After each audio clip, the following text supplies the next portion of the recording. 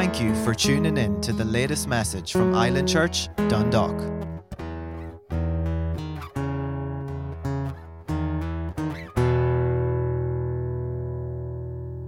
It's so fun to be here and to worship with all of you guys.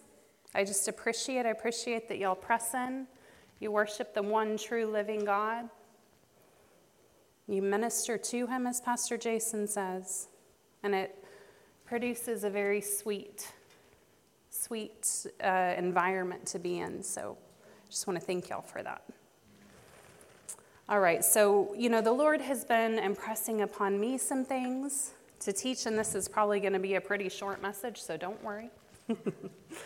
But, as I was praying about what to speak about here in Dundalk, a lot of what he's been pressing on me in Derry has been very foundational, has been, there's a lot of excitement about things that happen in the spirit realm. There's a lot of excitement about all of these, big, sensational things. And he wants us to not forget the foundational things. There are wonderful things that happen supernaturally in the spirit. It's exciting. I'm not saying it's not. But we want to stay grounded. We want to stay stable. Okay?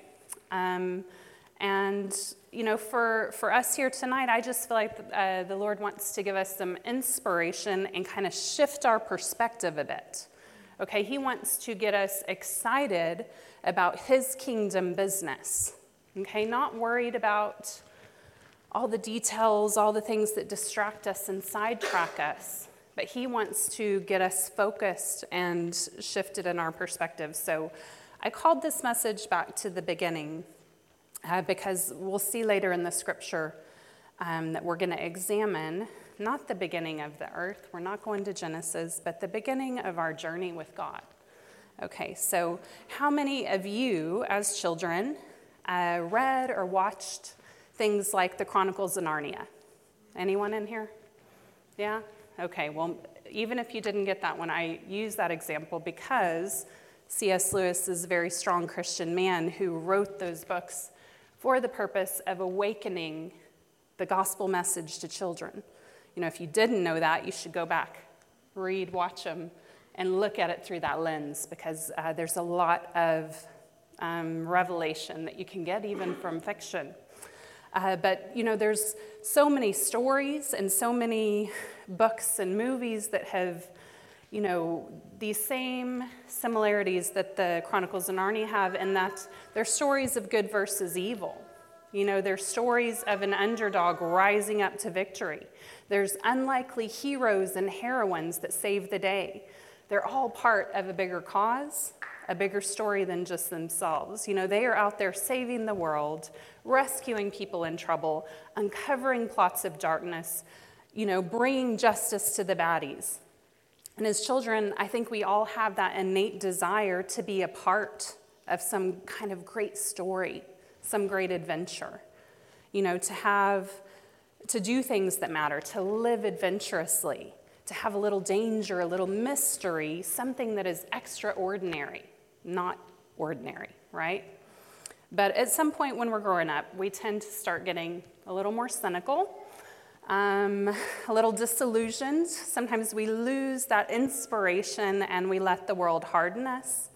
But God just wants to remind us that there is a story that we're part of, and it's not a fairy tale. It's real, which is the exciting part of it. And it should inspire us to take our place in his kingdom realm. So tonight, let's just allow him to open our eyes to see this glorious story that he's invited us to participate in. Because there's no better part of a story to start in than the beginning, right? So we're given a clue to the importance of our beginning in this verse in Colossians. It says in Colossians 2:6, "Therefore, as you received Jesus Christ the Lord, so walk in him." Now, that can also be translated, as you received him in the same manner, that's how you walk in him. Okay, so it is a very important statement that we need to examine and take seriously, as you received him. So I've been kind of meditating on this for a while now about, okay, Lord, how did we receive you? What was the state that we were in when we received you? How did we do it? What did it look like? Let's think about that for a minute. You know, in a nutshell, we all know the story. You received him by realizing that you were a sinner.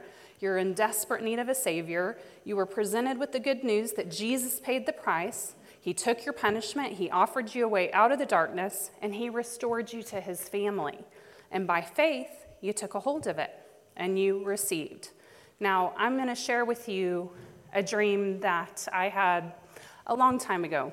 I don't know, maybe 15 years ago, back when we lived in Texas. And at the time that I had the dream, I did not fully understand the significance of it. It's only still that God is unfolding things to me about it. Now, look, I'm not a big dream person. I don't try to analyze all my dreams and figure out what they all mean. Seldom do I even remember them. But there were a few times when God has downloaded something to me in a dream, and he has explained it to me as I have sought him on it.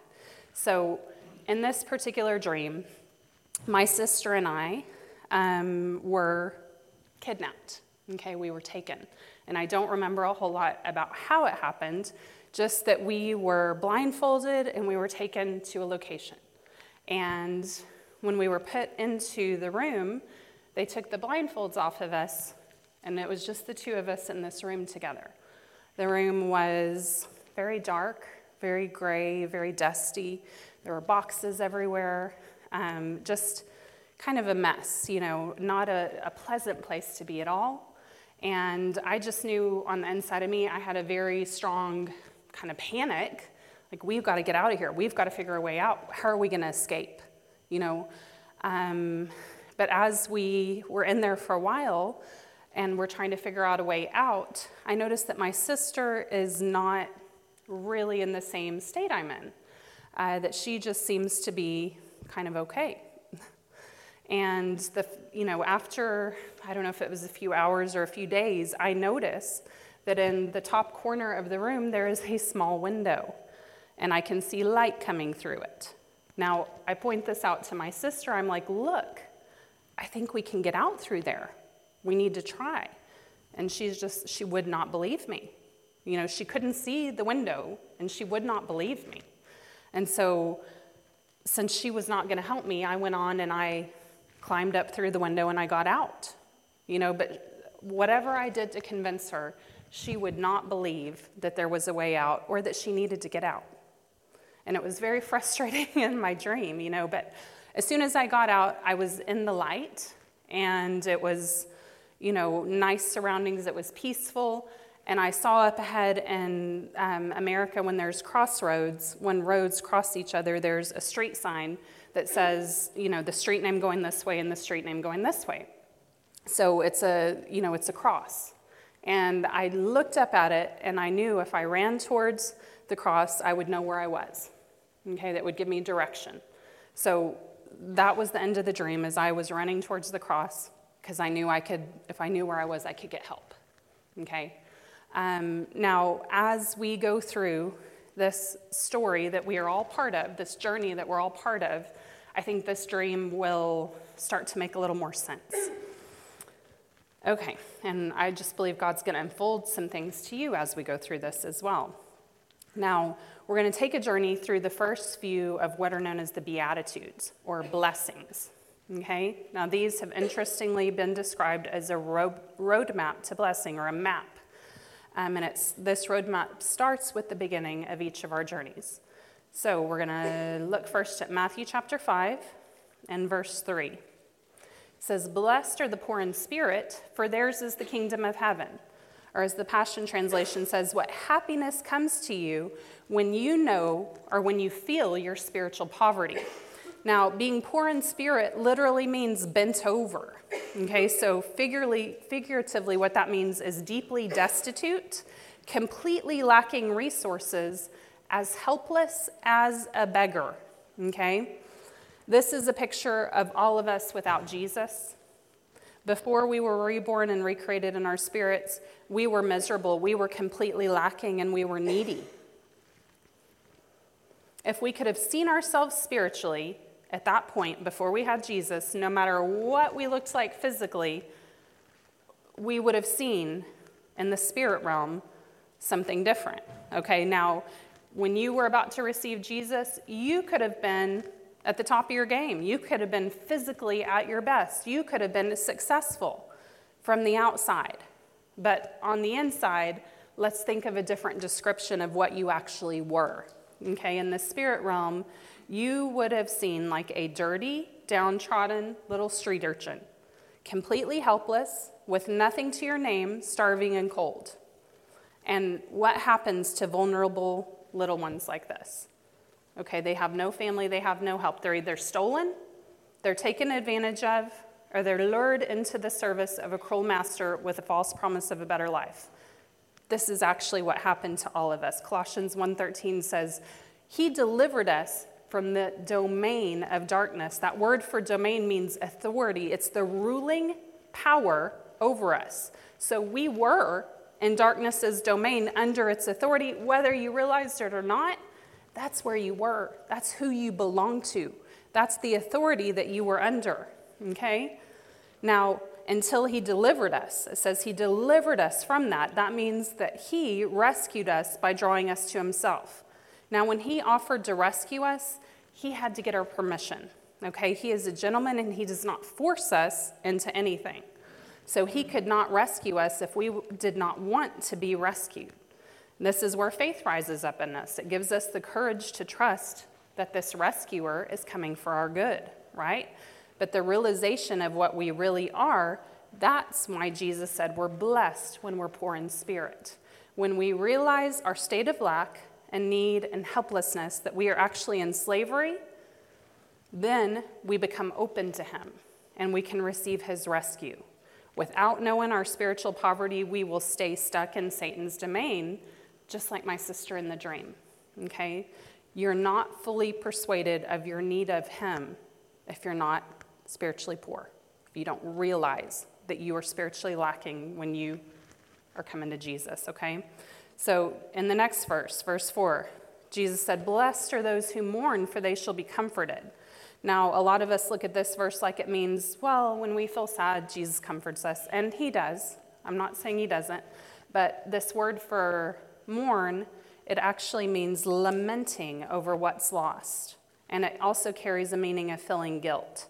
When we see that we don't have to be in this horrendous state of enslaved spiritual poverty, we mourn over what we've been missing.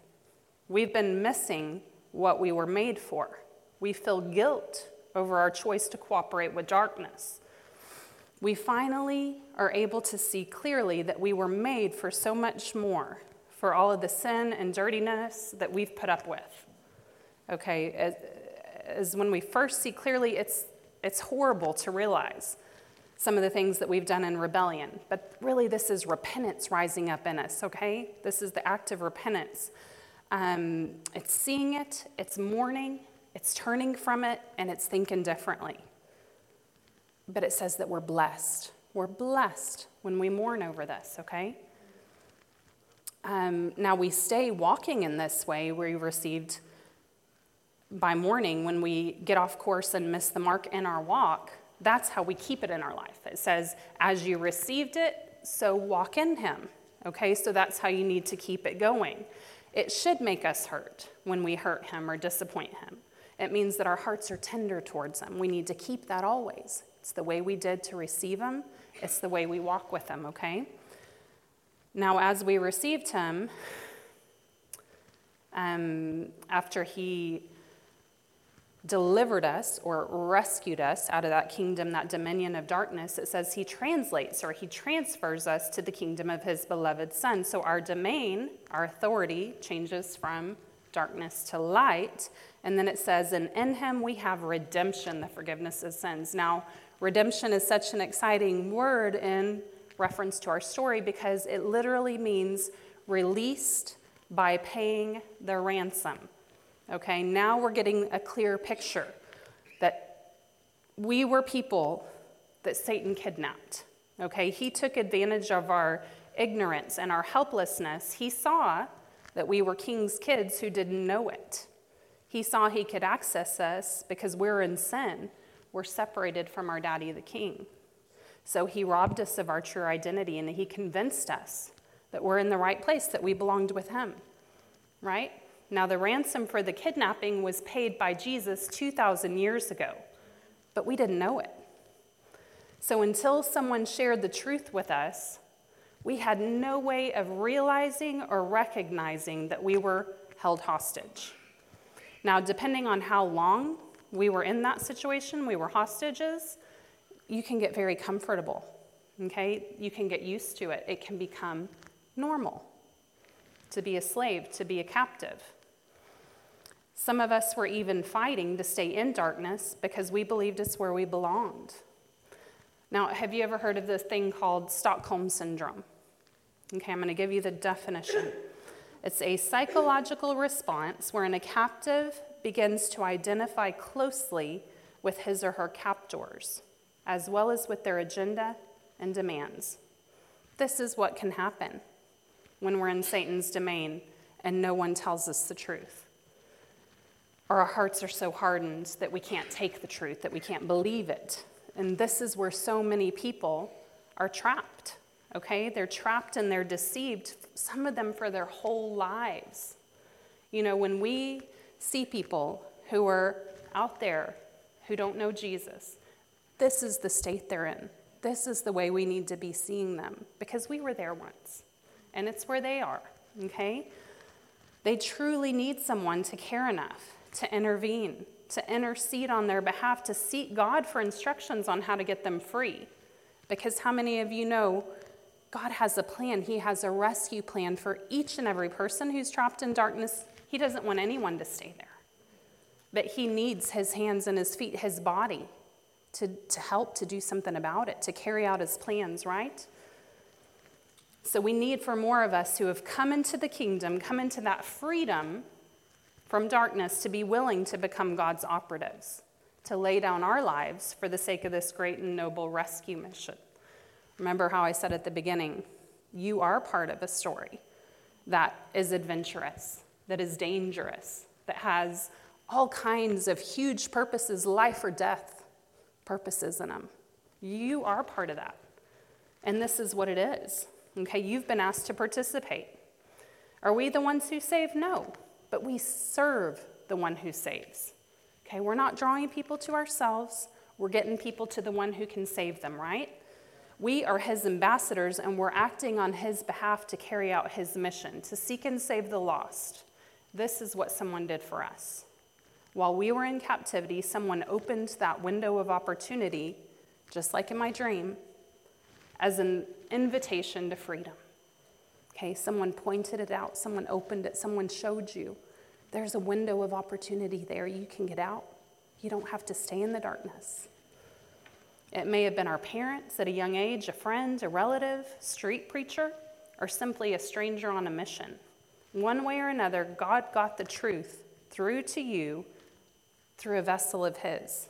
Okay, so then you came out by faith. You had to take a step. You had to walk out of that door, walk out of that window, walk out of that place of captivity by faith. Okay, so he gave you the faith to do it. As we decided to receive this freedom and allowed ourselves to be rescued, this is the third thing, the last thing of the Beatitudes. You had to be in a place of humility. Okay, so in Matthew 5:7, Jesus tells us, "Blessed are the meek, for they shall inherit the earth." So biblical meekness isn't weakness, but rather it refers to exercising God's strength under his control. It infers humility because it's a positioning where you are submitted to God, which takes humility. And as you do this, you can walk in his strength, his authority, his power, his love, just as Jesus did, because Jesus described himself as meek, right? So he's the perfect example. Remember back to the verse, as you received Christ Jesus the Lord, so walk in him. So we've been seeing and getting this understanding of why and how we receive him, but we have to receive him. It says, as you receive Jesus Christ the Lord, or your Lord. Okay, this is a way you have to receive him. You don't just see him as a savior. You have to receive him as Lord, as master, as the absolute owner. before you can walk in him. Okay, that's the way you receive him. Then you walk in him that same way, right? So the meekness is a necessary step in the process to get us from receiving to walking.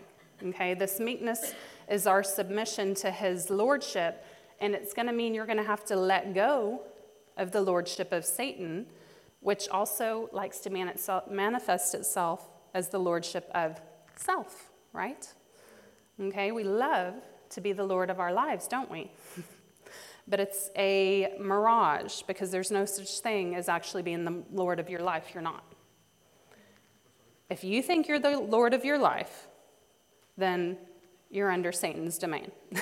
Okay? There's only two domains. It's either Satan's or it's Father God's. Okay? There's no domain of you, just to be clear.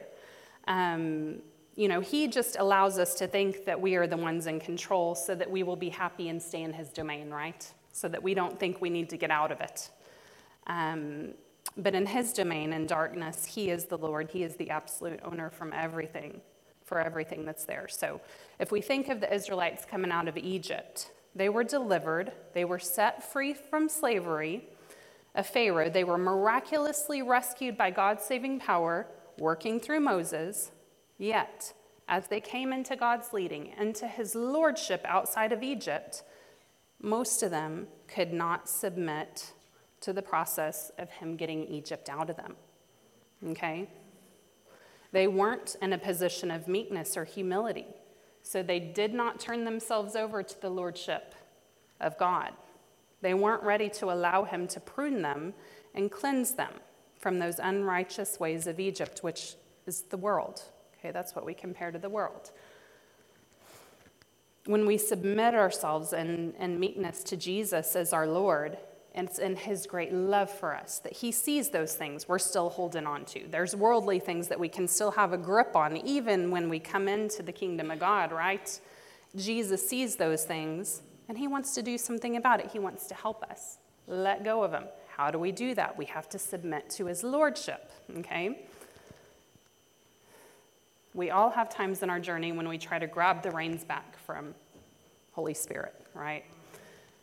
Whether knowingly or not. When we do this, we are dishonoring him as our Lord, and we do need to repent. Okay, this is one of the major points in walking with him in the manner we received him. His lordship and our meekness, when we received him, have to stay that way throughout our journey. Okay, that never changes. As you received him in meekness, submitting to his lordship, you stay there. It'll keep you safe.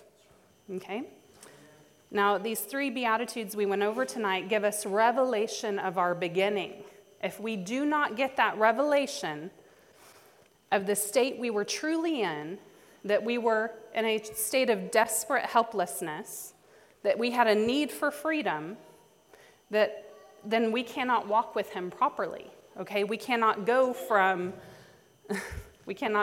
receiving him to walking in him unless we understand the way that we received him, okay? So we need to have an ever-present awareness of our dependence on him.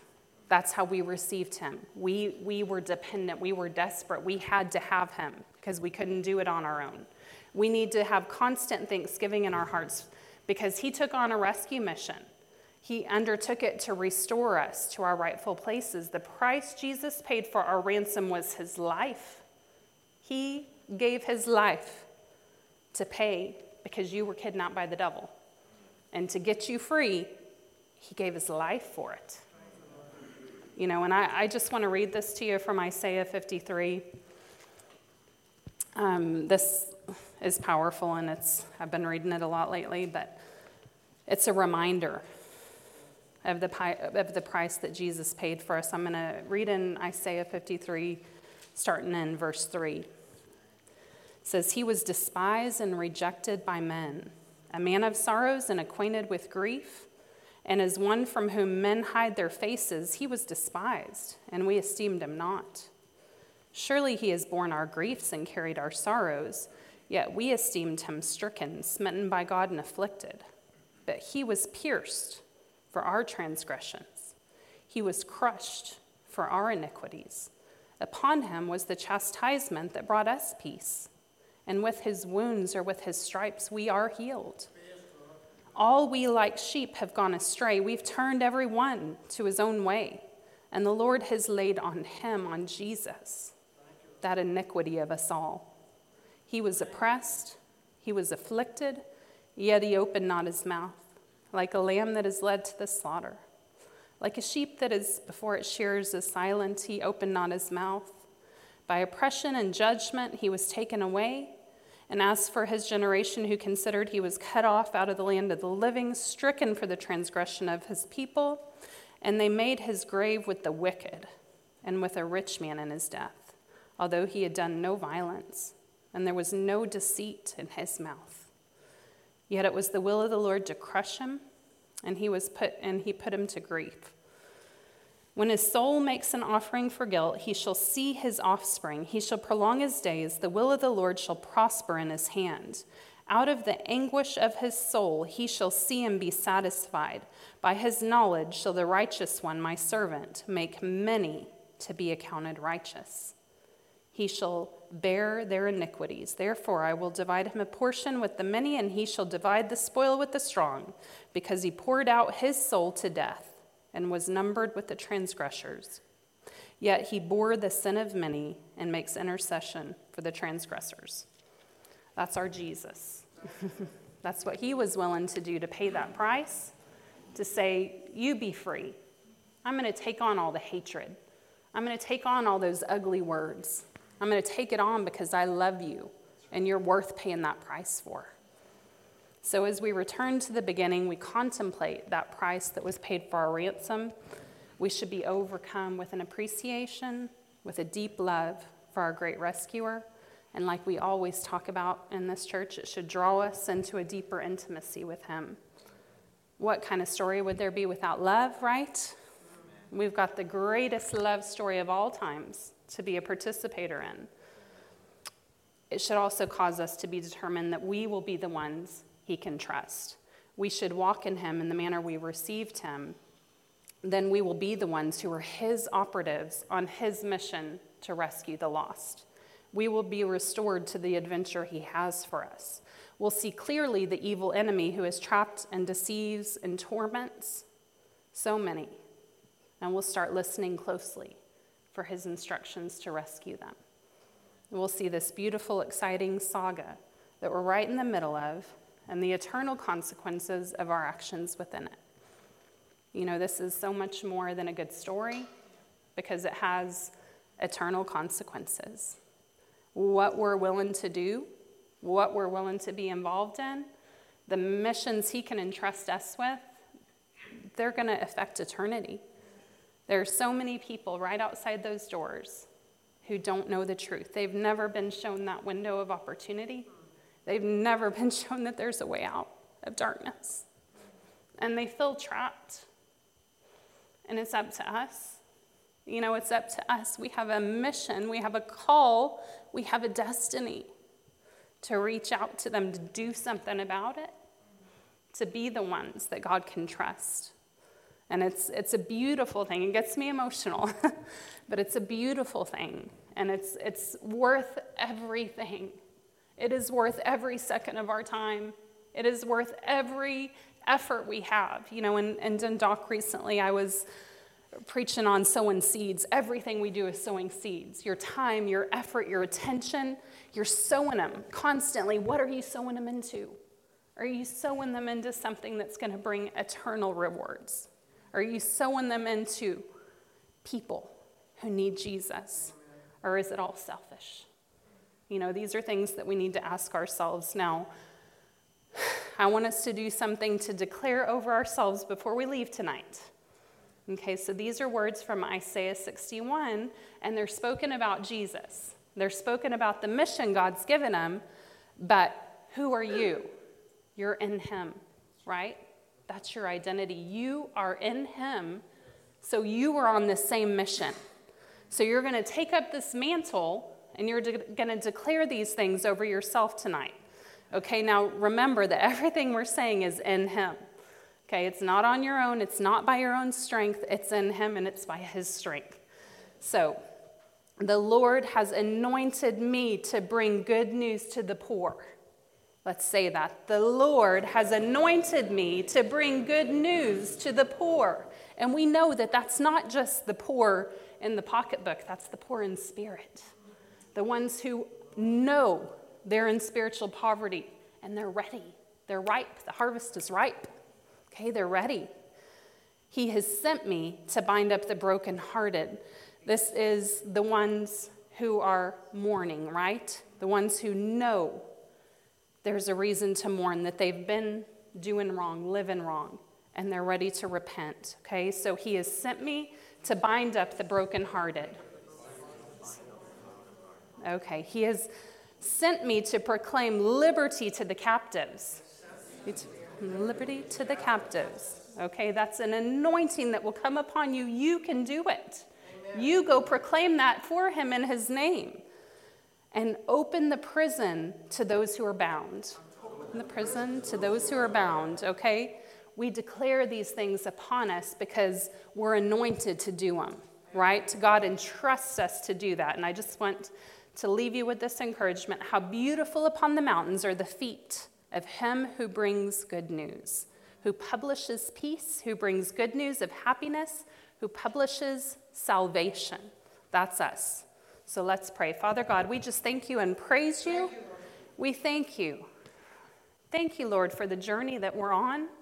Thank you that we are the ones that have been rescued, Lord. Oh, we just thank you and praise you, Jesus, for the price you paid so that we could be rescued. Thank you for those laborers who invited us, who told us, who gave us your light and truth. And we thank you, Lord, that we're your ambassadors, that we have a mission, that we have been entrusted with bringing those people into your kingdom, Lord. All the people who are out there in darkness, Lord, you desire them. You desire them. So let us have eyes to see. Let us see what matters to you.